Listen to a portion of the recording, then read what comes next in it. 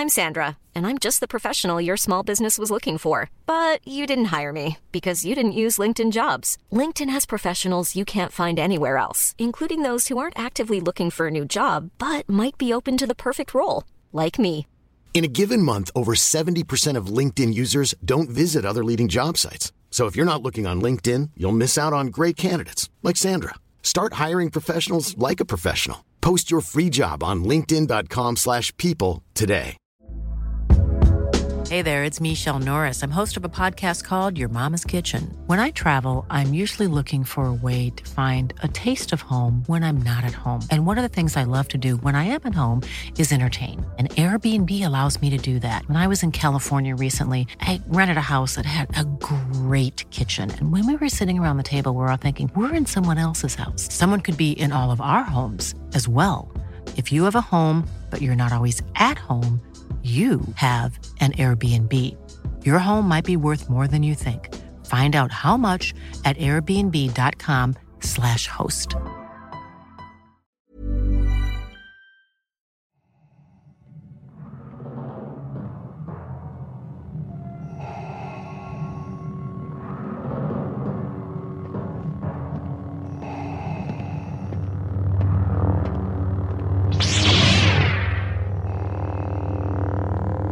Waiting for you, Obi-Wan. We meet again at last. The circle is now complete. When I left you, I was but the learner. Now I am the master. Only a master of evil, Darth.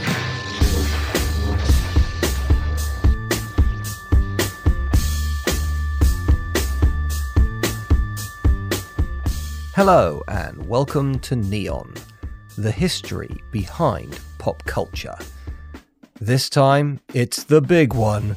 It's Star Wars Episode 4, A New Hope, which means, of course, we're going to be talking about Nazis and samurai.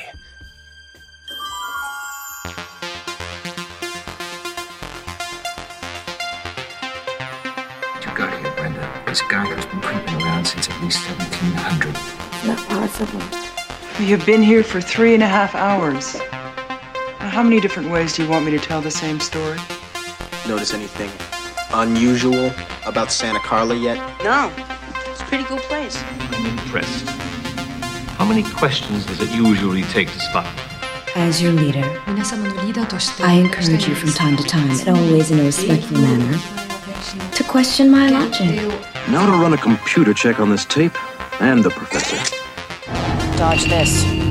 The tracks go off in this direction.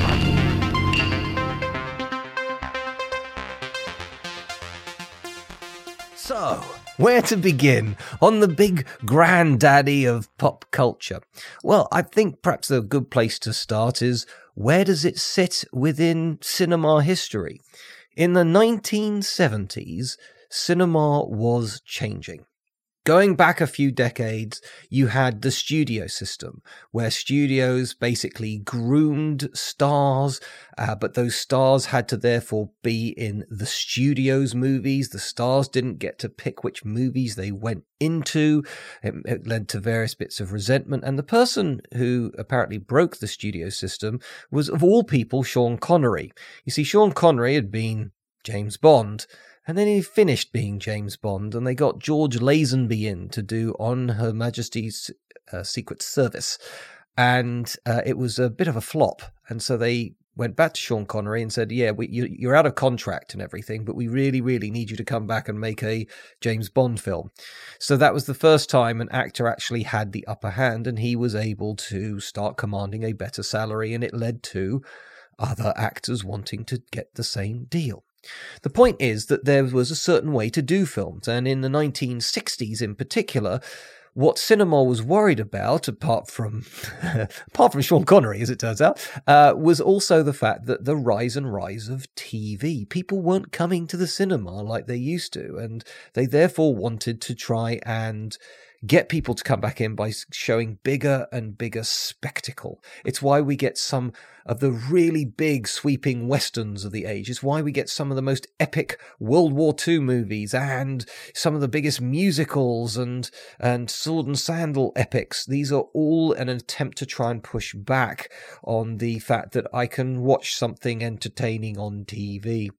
We're in a similar kind of place now, actually, with things like Netflix. But anyway, the point is that by the 1970s, studios were generally in a little bit of a rut. They were old-fashioned, bit directionless. They weren't quite sure what to do. And so there was this new bunch of up-and-coming directors who had these really interesting ideas. Francis Ford Coppola, Steven Spielberg, Martin Scorsese, and of course George Lucas.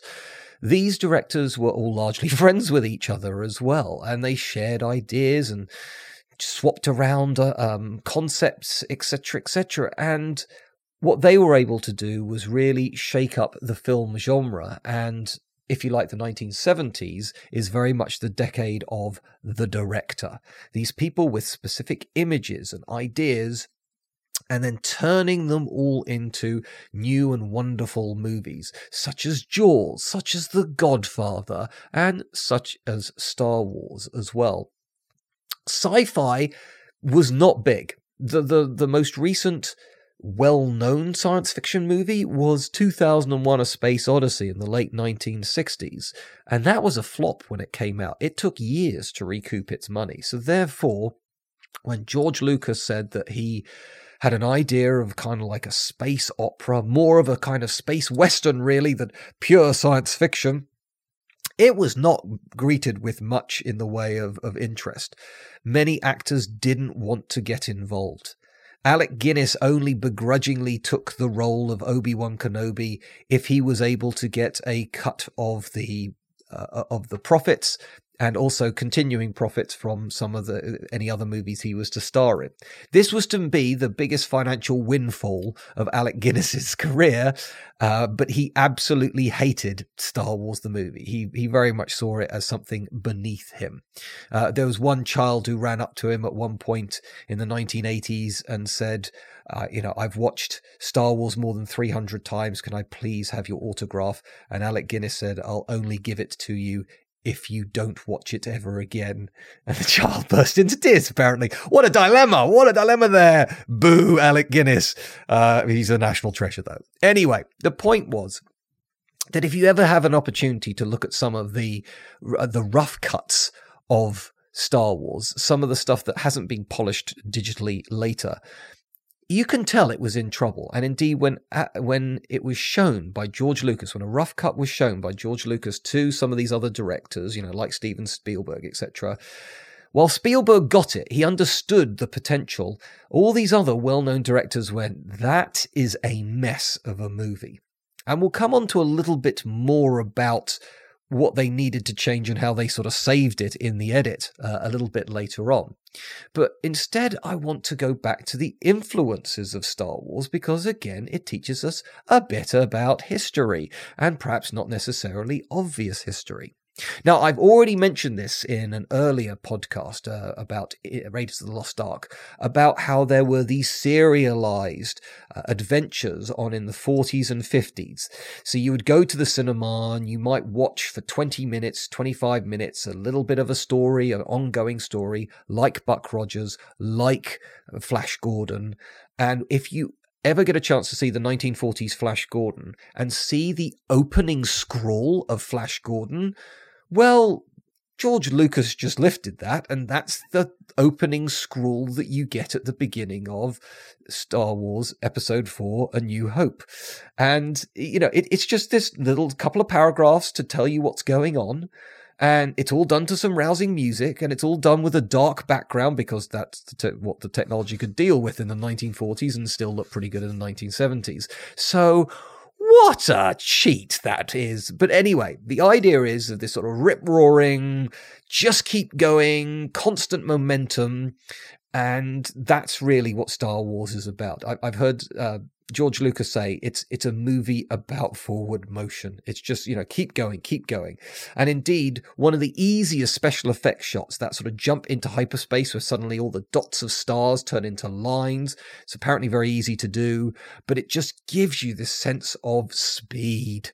And I've heard a few people say that actually, to the modern eye, if you get a modern 10-year-old to sit in front of the original Star Wars, they might find it slower than some other movies. And I take their point, but really this idea of fast edits and pace kind of starts with Star Wars, and we've been copying it ever since.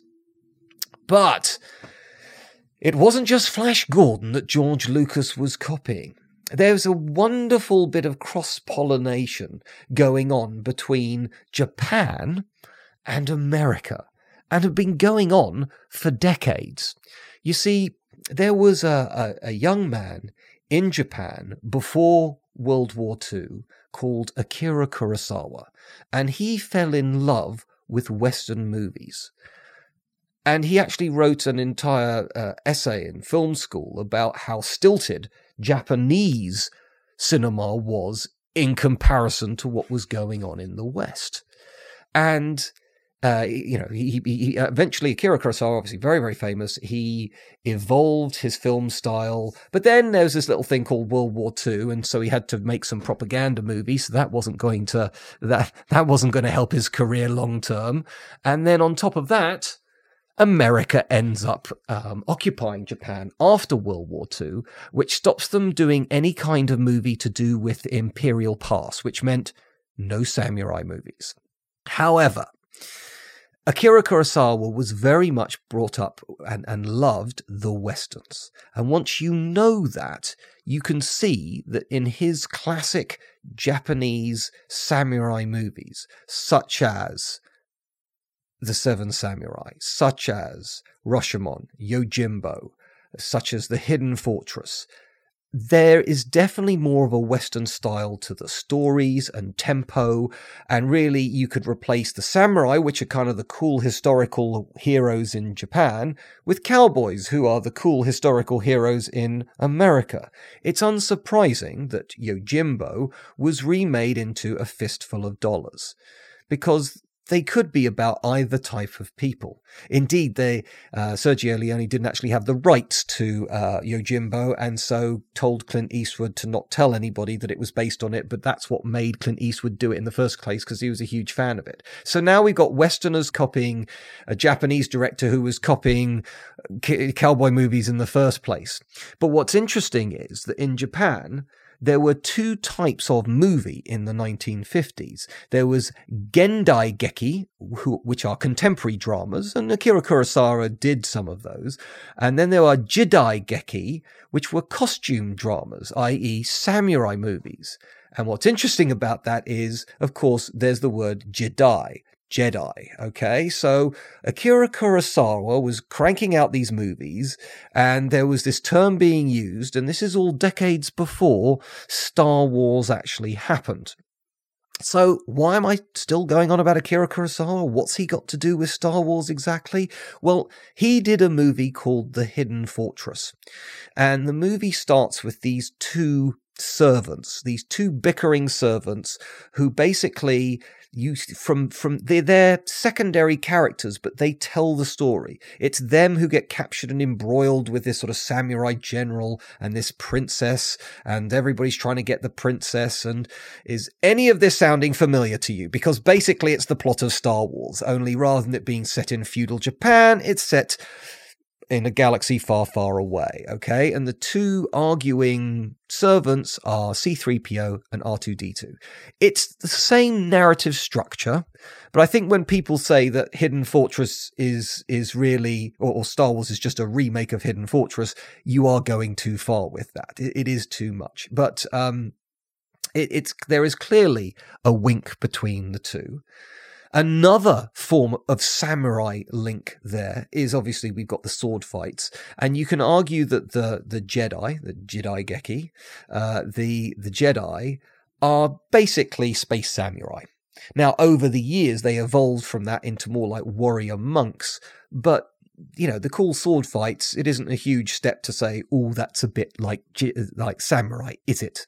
The other thing worth mentioning is that allegedly Toshiro Mifune was the classic actor who worked with Akira Kurosawa. He generally didn't like working in Western movies. He recognized that they just kind of weren't his thing. But he was actually approached. He was George Lucas's first choice to play Obi-Wan Kenobi. And as a sort of an old mentor, sort of samurai mentor, he would have worked brilliantly as that, but he turned it down and Alec Guinness ended up getting it. There was even also apparently conversation about him potentially being the main villain. And once you know that, you just can't get around the fact that Darth Vader's helmet... now, it may be that it would have been open-faced, so you could have seen Toshiro Mifune. It had that all panned out. But the point is, Darth Vader's helmet's a samurai helmet. Don't believe me? Have a look at some samurai helmets online, particularly the shape of the sides of the helmet and back of the helmet. They are clearly based... or Darth Vader's mask is clearly based on the standard headgear that a feudal Japanese samurai would have been wearing. So you put all this together, there is far more Asian infusion going on in a Star Wars movie than you might first suspect. The other thing that sort of confirms all this is that Akira Kurosawa, by the 1980s, was obviously quite old, but he was so highly regarded by the sort of big film directors of the 1970s, including George Lucas, Steven Spielberg, etc., that he had a bit of a late renaissance, Akira Kurosawa. He made two more great colour samurai movies. One's called Kagemusha, the Shadow Warrior, it's sometimes called, and the other one is Ran, which is his version of King Lear. And those two movies are produced and basically funded by George Lucas and co. So they actually are giving a nod back to the person who taught them about cinema by helping him continue to make great cinema. And indeed, Kagemusha and Ran are both sort of considered to be sort of 5-star films. And Ran in particular has got some amazing battle scenes in them, which some people sort of said set the standard for cinematic battles that probably wasn't surpassed until you get to Lord of the Rings. So with that in mind, there's also a wonderful, wonderful shot where George Lucas took Akira Kurosawa around the model factory, the ILM factory, while he was making Empire Strikes Back. And so there's a wonderful photo of an old Akira Kurosawa beaming, sort of grinning, standing right next to a model of an AT-AT, which is one of the coolest photos you're ever going to see from cinema history. There we go. I think I've covered Japan and the Japanese influences on, and specifically the Akira Kurosawa influences on Star Wars. However, there's the Nazis we've got to be talking about too. And it's really weird because clearly the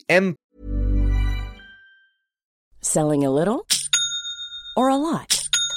Shopify helps you do your thing however you cha-ching. Shopify is the global commerce platform that helps you sell at every stage of your business. From the launch your online shop stage to the first real-life store stage, all the way to the did we just hit a million orders stage. Shopify is there to help you grow. Shopify helps you turn browsers into buyers with the internet's best converting checkout. 36% better on average compared to other leading commerce platforms. Because businesses that grow, grow with Shopify. Get a $1 per month trial period at shopify.com/work. Shopify.com/work. If you thought the only way to get a more defined jawline with natural-looking results was through surgery, think again. Juvederm Volux XC is a non-surgical injectable gel filler that improves moderate to severe loss of jawline definition and can help you achieve natural-looking results with little downtime. Even better, this improved definition lasts up to 1 year with optimal treatment. No maintenance required. Improve jawline definition for a smooth, sculpted look with Juvederm Volux XC. For important safety information and to find a licensed specialist, visit Juvederm.com. That's JUVEDERM.com. Not for people with severe allergic reactions, allergies to lidocaine, or the proteins used in Juvederm. Common side effects include injection site redness, swelling, pain, tenderness, firmness, lumps, bumps, bruising, discoloration, or itching. There's a risk of unintentional injection into a blood vessel, which can cause vision abnormalities, blindness, stroke, temporary scabs, or scarring. Talk to a licensed specialist to find out if it's right for you. Hey there, it's Michelle Norris. I'm host of a podcast called Your Mama's Kitchen. When I travel, I'm usually looking for a way to find a taste of home when I'm not at home. And one of the things I love to do when I am at home is entertain. And Airbnb allows me to do that. When I was in California recently, I rented a house that had a great kitchen. And when we were sitting around the table, we were all thinking, we're in someone else's house. Someone could be in all of our homes as well. If you have a home, but you're not always at home, you have an Airbnb. Your home might be worth more than you think. Find out how much at airbnb.com/host. The imperial dress code and styling is very militaristic, and if you're going to go for fascist, you might as well go all in and go for kind of Nazi. And indeed, the imperial officers wouldn't look out of place sitting on the top of a Tiger tank in 1944. However, the weird part about the Nazi propaganda is one of the bizarre things about Hitler and the Nazis is sometimes they did things that would be counterintuitive. You'd think that they would be evil and bigoted in every and all aspects, and actually that wasn't true. Now, none of this mitigates the horrific crimes against humanity they did actually carry out, okay? But for one weird thing is they had particularly good laws about against animal cruelty. So you can gas Jews, but you can't be nasty to a dog. Get your priorities right. But anyway, but one of the weird things is that Hitler gave the chance for a young female documentary director. Now, women can find it hard to break into movies at the best of time, but you know, Hitler giving a chance for Leni Riefenstahl to create a movie it's just weird. It's just a weird quirk from history. But she created Triumph of Will. Triumphant Willen in German. If you ever get a chance to see any of it, I'm not saying that it's anything that I agree with, but if you want to talk about a beautifully shot propaganda piece that says, this is the man of our time, and look at how much power and respect he controls, well, she succeeded. One, the interesting thing is some of the tracking shots, which nowadays we'd actually have a camera on like a little set of railway tracks and we'd pull it along and you get this gliding shot. That stuff didn't exist in the 1930s. So they managed to do that shot by getting the cameraman, put him on roller skates and slowly drag him along the floor. But these amazing tracking shots, these amazing aerial shots, and you get to see these huge blocks of human beings standing in these perfect rectangles. The individual is obliterated. We are now all part of a great mass, a great organization, obviously an evil organization. But what it says without saying words is truly chilling. It is an amazingly effective piece of propaganda, and as you can tell, words don't quite do it justice. But the idea is that there's only one individual in this movie, and that is Hitler. With the rest of us, we're all going to follow, and we're all going to be well ordered as we do so. A horrible thing and chilling thing to say, to be sure, but strangely, that's the imagery they went for with the big celebration at the end of Star Wars: A New Hope. And that's the rebels. The rebels are all standing in a very Triumph of the Will kind of series of blocks. And it's something that a few people have commented on. It's like, does that mean the rebels are sort of like fascists themselves? I mean, they are a military organization fighting a bigger military organization. Are they automatically the good guys? Well, clearly they're meant to be the good guys. I mean, right down to the fact that people talk in cowboy terms about black hats versus white hats. This is a term that's still used in hacking, for heaven's sakes. But you got black hats versus white hats, or in this case, you got a guy literally dressed head to toe in black. So he's clearly the bad guy. But it's interesting, this sort of slight moral ambiguity has crept in far more recent Star Wars movies. Rogue One, there are some insinuations about assassinations carried out by the rebels and how they sometimes do rather dirty special ops missions that are best not talked about. And there's a little element of it in Star Wars The Last Jedi, Star Wars Episode 8, with the arms dealer, where DJ showing how the arms dealer's been selling arms to both sides, making a profit. But anyway, let's not get too involved in that. But you could argue that the very beginnings of that slight moral ambiguity is when you basically have all the rebels standing there applauding in a rather Nazi setting. Sorry about that. The other weird thing about that final shot is they're all standing there sort of cheering and then they all get the medals is Chewbacca doesn't get a medal. Luke gets one. Han gets one. Chewie doesn't get one? That doesn't seem very fair to me. And there's a lot of people who've made that comment. And I'm certainly not the only one. Anyway, I digress. But there is another element of World War II that's in Star Wars, which you wouldn't necessarily expect. And actually, this starts to get me towards the area about how things changed a lot in the edit after the film was actually made.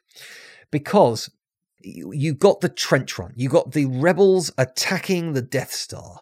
And of all the ways they could have shown that, they decided to have them track along this trench path along the ridge of the Death Stars. They're flying down there, being shot at by the various turrets. It's interesting, as they start the trench run, you actually get a sound effect of like cracks of thunder, which is weird in space. To be honest, any noise in space isn't going to happen because sound has to travel through air. It has to travel through a medium of some description. Well, it doesn't have to be air, it could be water as well or something, but it's the vibration of the molecules, which is what sound is. There aren't any molecules in the vacuum of space. So actually what you need to do is shut the entire sound down for the trench run, and that's more scientifically accurate. I digress. Instead, what I wanted to say is that trench run is specifically inspired by a World War II movie about a real a series of events. The movie in question is The Dam Busters, and if you don't know about that, that's the real story about how the British needed to knock out a number of dams in the Ruhr Valley, this big industrial centre of Germany at the height of World War II. The problem was they were extremely well defended, and the further problem is, how do you hit a dam? You can't, if you had a series of missiles, you could fly towards the dam and launch the missiles, but they didn't have missiles that could do the damage that way. Dropping bombs straight down, well, if you're going above the dam, it's now just a very thin straight line. You're unlikely to hit that with heavy bombs. So how do you hit those dams? And the answer is, it was a gentleman called Barnes Wallis who came up with this bouncing bomb. Now, lots of people think that they were spherical bombs. They weren't. They're more like barrels. But the idea was they were dropped from the RAF heavy bomber, spinning. And as they hit the water of the dam, the water behind the dam, because they were spinning and going at a fast enough velocity, they would skip across the top of the water, a bit like when you skip a stone across a lake. And so they were to skip across the top of the water, and then when they hit the dam, the spinning would mean that they would force the bomb to go, let's say, halfway down the dam and then detonate. Yeah. If that sounds really, really hard, it's because it is. So you then had to fly an RAF Lancaster bomber for hours across occupied Europe without being shot down by anti-aircraft fire, without being shot down by enemy night fighter planes, and you then had to get in the right angle with the dams. You then had to release the bombs at the right time. You then had to hope that this never before tried tech worked. And the remarkable thing is it did. This all worked. The dams were blown. It did put a dent into German industrial output. So it's a remarkable story. But this idea of these bombers coming in on these runs to sort of hit the sweet spot is basically what's going on in Star Wars at the end when they're going for the Death Star. So really, there is this whole feel, the guys in the cockpits and stuff like that, it feels far more like World War II than more like modern or science fiction-y type space fighter planes. Just on that point, it's a bit weird in Star Wars Episode 8, The Last Jedi, where the opening attack is by, similarly, bombers that just drop bombs down onto a First Order dreadnought. Why aren't they using missiles? Why aren't they using laser cannons? Why do they have to drop these bombs just like they would do in World War II? It's a bit weird, that one, but maybe it's another nod to the sort of the original influences of Star Wars. Or bad writing, I don't know, okay? Go complain to somebody else, don't blame me. Anyway, the point is that this bombing run is, of course, the critical point, the absolute climax of A New Hope. But it wasn't quite like that in the original edit, on the original cut of it. You see, the version of Star Wars that these directors saw in early 1977, well, for starters, they did actually see footage of like World War II dogfights to denote some of the chases and fights that happened in the movie. So they actually, George Lucas even acknowledged his influences there. But the interesting thing is that the reason why the rebels absolutely have to blow up the Death Star then and there is that the Death Star's about to blow up their base. That wasn't in the script. That was created later in the edit because it occurred to them that basically the attack going on the Death Star with no threat against the rebels is A, a little bit aggressive, they're just going to destroy the Death Star, and B, well, what happens if it doesn't work? They could come back next Tuesday and try again, can't they? So the idea was they needed to create a sense of urgency for this thing. And the way it worked was originally Luke was going to do so that you first of all get the Y-wings going in and they fail. Then you get the Red Leader going in and it impacts on the surface and it fails. Then Luke goes in and does a third run and fails, and then he does it on the fourth run. So for starters, that's way too many runs. They cut out one of the Luke runs, so now it's just Y-wings fail, Red Leader impacts on the surface, and then you get Luke saving the day. Whoopee. So they cut it down from 4 to 3 runs, and then using various footage and cleverly using voiceover. Once you know this, you'll realize nobody's mentioning the rebel base is in target or anything. It's only done as a voiceover, and they used outtakes of various other scenes to show or to create this idea that everybody's staring at the monitors because any second now the Death Star's going to blow up the rebel base. So just by changing that in the editing suite and adding a few little bits here and there, completely changes the end of the movie and makes it all the more better. It makes it more exciting, and that's, if you like, the whole point of a movie like Star Wars. Interestingly, the same kind of thing happened right at the beginning. You may remember at the opening of A New Hope, you've got the little blockade runner flying away, and you've got the Star Destroyer chasing it, and there's this sort of shooting backwards and forwards. That entire scene, including then, Darth Vader coming onto the ship and the stormtroopers blasting away and help me Obi-Wan Kenobi, you're my only hope and all this kind of stuff, and R2 and C-3PO getting into the escape pods, blah, blah, blah, blah, blah. All of that you see happening. But in the original, it kept cutting to what Luke was doing on Tatooine. There are some entire scenes. You may remember the guy with the dark moustache. He's one of the guys who attacks the Death Star and blows up, and in the extended version you get one brief scene of him just before they attack the Death Star, so we realise, that's one of Luke's friends, and it adds a bit more. But he's referred to as already have gone in the movie, but actually you get to see him and Luke having conversations while the fight's going on. So weirdly, George Lucas thought it would be really exciting to cut away from a really exciting opening space battle to two guys talking about what their plans were for the future and basically going on errands. again, completely sapping the momentum from the movie. So that was all cut. You can still find bits of it out there on YouTube. You know, and the scenes themselves are fine, but you realize there's nothing there that you're going to miss when you take it out, okay? So, by taking out some scenes and just condensing it and making it a huge battle at the beginning, and then by at the end creating this sense of urgency by suddenly creating this scenario where the Death Star is going to blow up the Rebel base, greatly improves the two great bookends of Star Wars.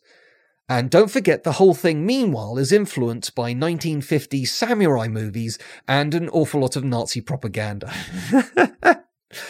Don't say this podcast isn't at least diverting, okay? There's an awful lot going on at any given time. But that is Neon's take on Star Wars Episode 4, A New Hope. And, if you like this one, tell me about it. I'll see if I can dig up some more history links for some of the other Star Wars movies. I do always want to bring it back to actual history rather than just sort of doing reviews of movies you've already seen 300 times. But hopefully you'll find this all, you found this all a bit of fun. And, this is what we do here. This is all about the fact that we get a great bit of pop culture. And I don't think you can get more poppy or culture-y than Star Wars, and then throw in some history, whether you like it or not. Thanks very much for listening. This has been one of my favorites, gotta say. Obviously, keep looking out. There'll be another podcast of history goodness soon.